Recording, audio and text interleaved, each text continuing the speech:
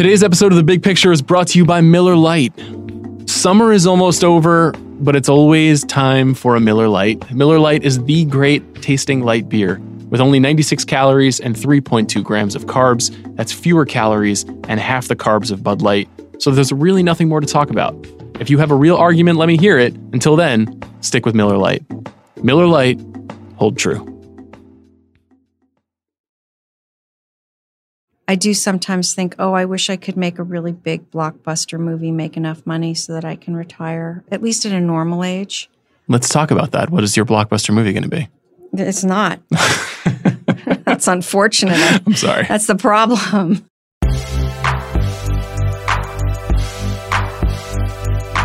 I'm Sean Fennessy, editor-in-chief of The Ringer, and this is The Big Picture, a conversation show with some of the most interesting filmmakers in the world. I love writers who sound like their characters. Nicole Holofcener writes and directs stories from her own life about real people and real anxieties and real frustrations. Since her first film, 1996's Walking and Talking, Holofcener has worked at a methodical pace, releasing a new original film every 4 or 5 years, largely centered on women, their friends, and their family, and the idiosyncrasies of modern life. Holofcener is an ace writer of dialogue and character. Her movies, which include Please Give, Enough Said, and Lovely and Amazing, are smart, but they're never showy. Her latest is The Land of Steady Habits. It's the first time she centered a story around a male character, this time played by Ben Mendelsohn. This is also her first adaptation for a movie she's directed, taken from the novel by Ted Thompson. Oh, and one more thing. It's the first movie she's made for Netflix. I talked with Holofcener about her movies, growing up in a movie household, and what it's like to be the subject of a deep New Yorker profile. Here's Nicole Holofcener.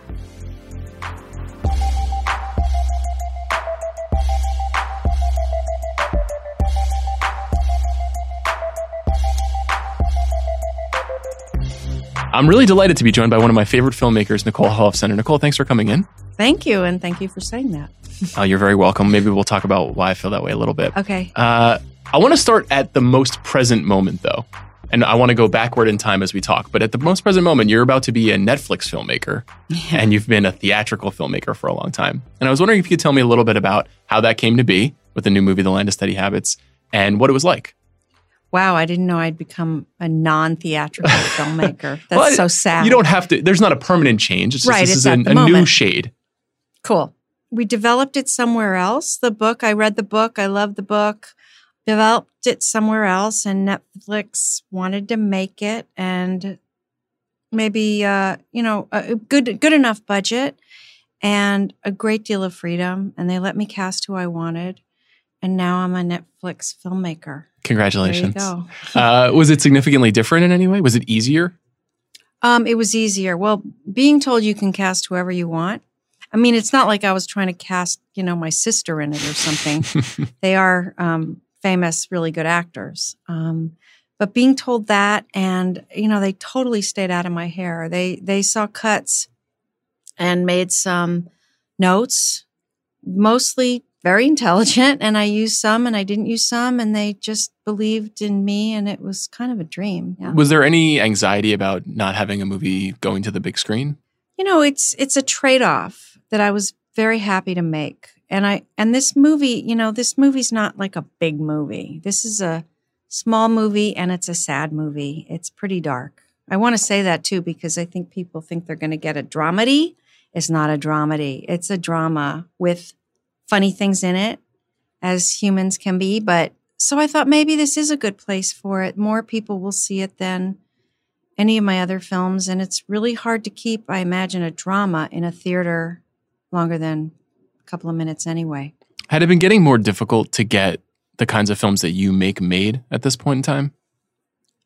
It's been about the same for me. It's I'm lucky in that way that people want to make my movies. But it is always a battle about cast and budget. Can I get more budget, and can I cast who I want? Is there an extremely memorable casting showdown that you had? I don't think I knew that you really wanted maybe certain people that you couldn't get in a movie. I can't tell you because... Come on. I can't. It's just us. Yeah, right. Of course, there were people I wanted, and people actually, there are actors that, I can tell you this, that I offered the script to, the part to, they accepted, and then the studio said, I can't cast them. And that's a really fast way to make a lot of enemies with actors. It's horrible. Interesting.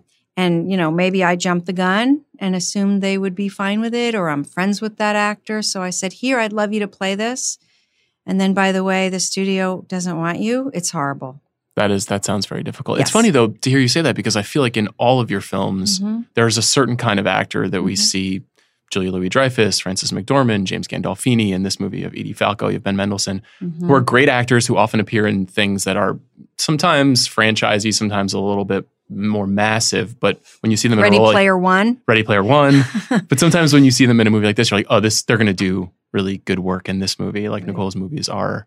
This is probably a quality part, and the actor probably thinks it's a quality part too, right? Yeah, I think they're anxious to do good parts. But it's still hard to get those people across the line sometimes? Across the line, yeah. And it's really arbitrary. It can even be someone who's really famous, but somehow the algorithms don't match up with what the studio thinks will make money. And they'll later put that actor in something else. So it seems almost arbitrary. What was it like adapting something? This is the first non-original for you, right?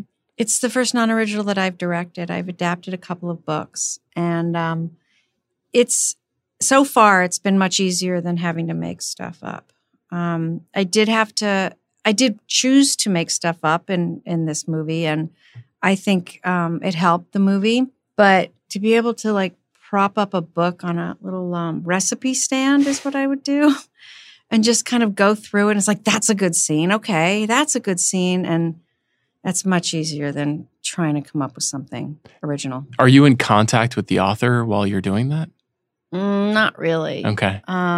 He kind of let me alone, and we have a really good rapport. He loves the movie. He's like thrilled I made it. So that turned out well. I assume that doesn't always turn out well. That's interesting. We should say Ted Thompson wrote the novel that it's based on. What was it about the book that attracted you? Really good story. Pulled me right in. I knew the world. Well, the book takes place in New York, a lot of it, where I grew up, but I didn't include that in the movie. I really related to the parenting issues, how you can just, can I say fuck? You should say it as many times as you like. Oh, fuck. Fuck, I will. How parents, try to not fuck up their kids, and how it's inevitable to some degree. And I have 2 sons, and of course, I could hit myself for many things I've done or said, but don't do that. No, I'll try not to. So I related to that. I related to parental worry, and the fact that the book had scenes that I could not fathom writing on my own. It was like I get offered scripts, but usually they're close to something that I feel I could write. Like, oh, I could write this. Why do I want to adapt that or direct that? But this was a book I thought I would never write this story. I would never go this dark. And these people I don't really know in terms of their lifestyle. So that intrigued me. And, I ended up directing a male lead, which was lovely. I didn't choose it for that, but I'm glad that I got to do that. I did want to ask you about that. So Ben Mendelsohn is essentially the star of the movie. Absolutely. Did you have to change anything about the way that you worked or the way that you thought about making a movie? Because I made him change. I made him stop acting like a dude. I do remember the way he and his son in the movie would hug. Men are always patting each other on the back when they hug. Like yes, that's true. That's like a distancing thing, actually. Yeah. And I had to keep telling them not to do that. I'd say hug like women. How do women hug? They press each other against each other. You can feel the boobs. Yeah, I don't do that. Yeah. There's an intimacy thing there. Yeah, but you would if you had a son and you were worried about your son, you'd hug him tight. I just wanted that. Did you feel like you learned anything from having a male lead as opposed to the 5 previous films you directed? No. I with every actor, I learned different things. Mm-hmm. Certainly Ben was a unique person to work with. So I always learned that way. But gender-wise, no. I have a friend who's a huge fan of yours, and she wanted me to ask you specifically about the concept of female friendship. And she said that she thought Walking and Talking was the first time there was an authentic female friendship and the complexities of it on screen. I'm kind of wondering at this stage of your career, too, what your relationship is to telling stories like that. Because this movie, while tonally it feels very similar to your other work, it doesn't explore those themes in the same way that some previous ones have. First of all, Girlfriends was ahead of Walking and Talking. Mm-hmm. One sings, the other doesn't. Those were movies that I saw that influenced me. In the book, there is a lot more about the friendship between Helene and Sophie and how they really relied on each other. And then when this bad thing happens, there's a big split between them. But I didn't have time to go there. And the movie essentially isn't about female friendship for once. One thing that is, I think, thematically consonant with all of your other films is that money is a big part of the story too in the new film. Mm-hmm. And that seems to be a point of interest for you. Mm-hmm. What is it that draws you to that? And I think it kind of makes some people uncomfortable in a good way. Do you like that? That's why. That idea? Yeah. Like I'll ask people what they make. And you can see the look on their face. Oh, yeah. Even close friends. Like someone asked me, "Oh, did you make a lot on that?" I'll say, "Yeah, I made blah, blah, blah." Will you share right now what you make? No, kind of? no. I know it's just us, but I don't feel comfortable. Money is so taboo and uncomfortable. And I love that. Anything that, makes people squirm. It is such a strange thing how private and ashamed people are about money, whether they have too much, they're ashamed, whether they have too little, they're ashamed. In this movie, it's less of a thing, but he does give up his job and thought he would be wealthy enough to retire, and panic sets in. So I don't think I've ever seen that rendered before. That was a unique way to approach people's relationship to the idea of freedom. Like, when can I actually be free, and why am I doing the things that I'm doing? I mean, do you find yourself thinking about those things too, or is it just incidental to the story? No, I mean, my kids have left home. I'm certainly freer. I do sometimes think, I wish I could make a really big blockbuster movie, make enough money so that I can retire, at least at a normal age. Let's talk about that. What is your blockbuster movie going to be? It's not. That's unfortunate. I'm sorry. That's the problem. I mean, I would direct, if someone handed me Bridesmaids, I'd be all in. Have you sought out like something more broad like that before? No, it's kind of, I've been sent, offered to try to get bigger movies like that, but I didn't love them enough or find them funny enough. I don't want to do a dumb one. I want to do a really good one if I'm going to do one. Do you have to be emotionally bound up in the story to make a movie? Is that something that's still important to you? Yeah. You're not going to, but you do also essentially work for hire as a TV director, right? And Yes. I imagine that you don't necessarily have the same relationship to that work as you do the films. Not the same, but I'm fortunate enough to choose TV shows I really like and respect. And I really respect the writers and want to do a really good job. So I am invested. Not the same as in my own films, but I'm still really invested. What do you look for in the TV shows? Or are they coming to you? Both. If it's funny, good writing. I mean, in general, good writing, real people, nothing too broad, nothing too silly. I think that I have signed up for a show occasionally that once I got on the set, I thought, this isn't the best fit. When you're on a show, is it difficult to kind of parachute into something that has been pre-established? Because you've worked on Sex and the City, you've worked on recently One Mississippi, Orange is the New Black, you worked on Gilmore Girls. These are shows that have defined tone, set casts, sometimes massive storylines that you have to be faithful to. What's it like to adapt to that kind of tone from one that like yours, which is also very specific and has its own sensibility? Mm-hmm. Is it hard to make that shift? With 6 Feet Under, I was a huge fan already. So I walked onto the set, of the funeral home, and I was jumping up and down.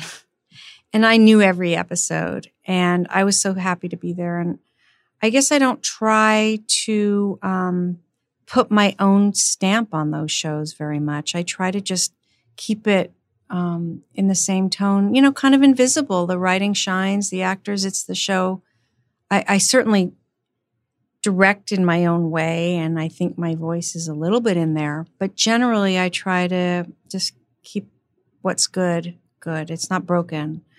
There's been sets where I felt very uncomfortable, and that's usually because it's not often that the crew and the set itself is a strained place. Actors are not happy. Crew is not happy. And then I arrive and it's like, oh, here's another one going to tell us what to do. You can sense that right away. Yeah. That's only happened 1 or 2 times. So what do you do in that case? Do you just power through? I go in the other room and I cry. And I call my agent. I say, why did I take this job? And then I power through. Yeah. And look forward to it being over. Or, I can connect with one or two actors, and that's usually really nice. That's grounds me. And if I can do that, then I feel more at home. You mentioned that your kids have moved out, and you obviously raised them in kind of a quote unquote a Hollywood home, a filmmaker's home, and you grew up in a Hollywood home in some respects. I'm wondering how that influenced you, obviously being surrounded by that stuff, and also if you felt any of that bleeding into the house that you were creating with your family. I'm sure it influenced me growing up with family members in the movie business. I got to be on sets. I'd visit sets. I was a PA a couple of times. I got, internships and things like that. I didn't leave home for college thinking I would be a filmmaker. I was thinking I'd be maybe a fine artist or a writer, and then eventually came to my senses and decided I wanted to do this, which is interesting because now I have a son who had no interest. I mean, he had an interest in what his mom did, but no interest for himself. And now he's really passionate about wanting to make films. Interesting. I think that, I was busy a lot, but I made them a priority. I always did. So I don't feel like they really grew up in such a Hollywood household, unless like a movie star came to my house. That would be different from their friends, I bet. Oh, honey, here's James Gandolfini. You've watched The Sopranos twice. So, that can be thrilling. Still, it must be a mind bender for it kids. was for me. Yeah. And your kids not being in your home anymore, is that also changing the kinds of stories that you think you're going to try to tell? Because so much of that is, I found the last 3 or 4 films of yours is about these relationships with your children and the way that you try to raise them in the right way, but also the things that you're doing. You're like, I hope I didn't do the wrong thing here. Do you think you'll now move into a different phase of the kind of story that you'll tell? Well, it's interesting. I can tell you that the script I've been working on does have an element of a son who's married and moved away, and the wife is kind of a troublemaker. And I guess here we go with another one of my fears, that she's going to, can you say cock block the mother? Absolutely. Is there another word for it? That's the perfect word. Because I know that's happened to some people I know. Yes. And that can be really painful. It certainly sounds like you're describing an aspect of one of your movies that even if it doesn't exist yet, that feels like a theme. Well, it's going to exist, I hope. And then you'll see it. What's it like when you put stuff from your own life into movies like this and then the people in your life say, hey, that's our life? It's sometimes fine and sometimes difficult. I will sometimes try to disguise somebody more than I ordinarily would. Sometimes people don't recognize themselves in the movies, which is so wild. I'm so worried, and then they don't see themselves. Will you tell them after the fact? Hey, this was inspired by you? Hell no. No, I'm glad they can't see it. Okay. Yeah. It's a tricky business with family members and stuff. Mostly I've been given a great deal of freedom because they respect what I do. What if someone said don't? Would you not make it? I would do my best to not do it. Okay. Or to disguise it really well. I couldn't imagine betraying someone's trust like that. How do you figure out what your next stories are going to be now? You said you're working on something at the moment. Are you the kind of person that always has 3 irons on the fire? Are you singularly focused on one story at a time? The latter. I'm just one script at a time that I can write. And that's hard enough to get myself to finish it and not change it or throw it away. I wish I had a bunch of ideas. There's filmmakers who make such different movies each time. Lynn Shelton, for example. I just had lunch with her and I said, how do you come up with this stuff? She had no answer. She just laughed. No, I don't have a lot of stories in the drawer. I did. But no urge to do a murder mystery or something like that. You got one? Maybe. But not here. We'll talk later, Nicole. Okay. Yeah, I guess I'm curious because I feel like actually your sensibility would apply so beautifully to genre stories too, in their own way. You're looking for character, and character is what makes people love movies in a lot of ways. You have such great characters. Thank you. But it was just something I was thinking about. I don't think I have the brain to write a murder mystery. I don't know how they figure that stuff out. Me neither. That's why I'm doing this and not making them. So tell me a little bit about essentially what is success for you with a Netflix movie, because it's not quite the same as the parameters that you might have had in the past. Is it word of mouth, anecdotal? It's interesting that you said this earlier, that that probably more people will see this movie than have seen any of your movies. That seems like a reasonable assumption. But is that enough for you? Is that what you're really looking for? They could also press stop really easily while they're watching my movie. And I think Netflix they know everything. Yeah. It's like Big Brother. Success for me is being proud of the movie, feeling like I did a good job, getting mostly good reviews, and being able to make another one. Do you read the reviews? Yeah. If a movie starts getting terrible, terrible reviews, I would stop for sure. And that hasn't happened. But because that would just be so painful. You would just stop reading, or you would stop making movies? No, I'd stop reading. Okay, good. No, and then I'd kill myself. Don't do that. Have you thought much about your legacy as a filmmaker at this stage, given that you've done a lot of work? You know, I wish I had bigger feelings about legacy. I really don't. I feel like I'm going to be dead, and I don't know, like film preservation. Mm-hmm. I think it's really important, but I also feel like, I don't know, I shouldn't really expose myself in this way. Maybe it's like a depressive's attitude. I don't know. I'm going to be dead and gone, and there's going to be a whole bunch of other people making movies, and if my movies inspire them, great. Wow, what a casual approach to your life's work. I guess it is. I know. My shrink would probably say, don't say that. But I understand what you're saying, though. You recently participated in the big New Yorker profile. Yes. With Ariel Levy. Great story. I recommend people read it. Very interesting. Good and embarrassing, too, I should say. Very embarrassing. But I think that's a surefire sign that it's a good piece. Okay. She That's got what to the Ariel bottom would of something. say. Yeah. But I was wondering what it was like I assume that you read it, to see those aspects of your life portrayed, to show your career in context in that way. What was that like for you? It's pretty surreal. While I'm proud and I acknowledge it's a huge honor, I was so excited when I found out she was going to be doing this. I kind of read it as if it was about somebody else, which I don't think is that uncommon. Did you not recognize yourself, or was that just the mechanism to put some distance? I recognize myself, absolutely. To be in a doctor's office and flip open a magazine and there I am. Like, who's that? And I know that I would be so envious of other filmmakers if they got that, and I never got that kind of recognition. And yet I wasn't envious of myself. I'm not that weird, but it's kind of an out-of-body thing to be.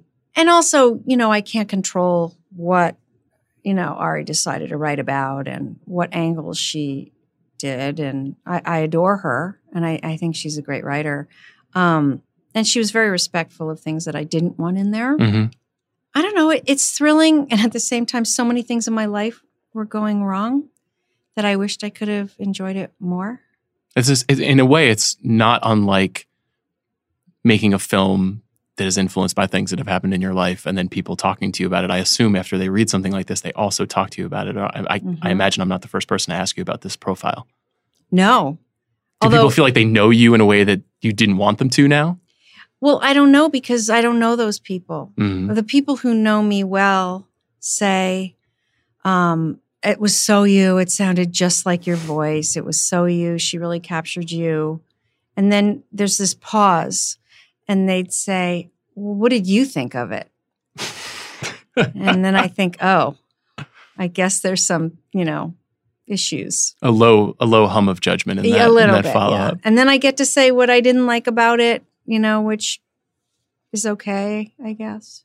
But strangers have not come up to me. Nicole, I end every show by asking filmmakers what's the last great thing that they have seen.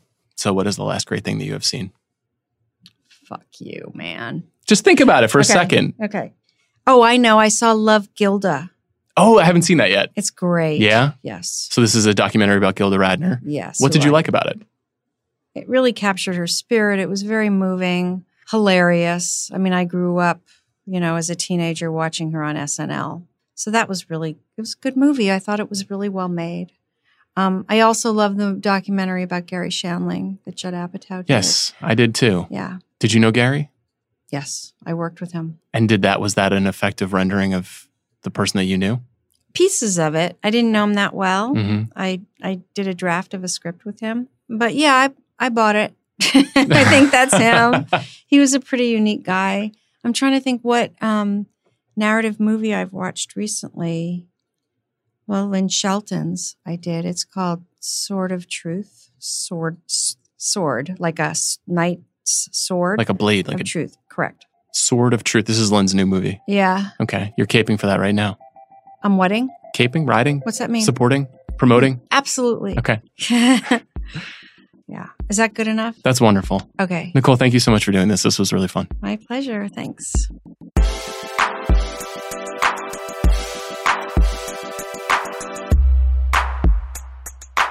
Thanks again for listening to this week's episode of The Big Picture. For more on movies, check out the Ringer Podcast Network, where on The Rewatchables, Bill Simmons and I broke down one of my absolute favorite movies of all time, Rounders. So if you haven't heard that, download it now.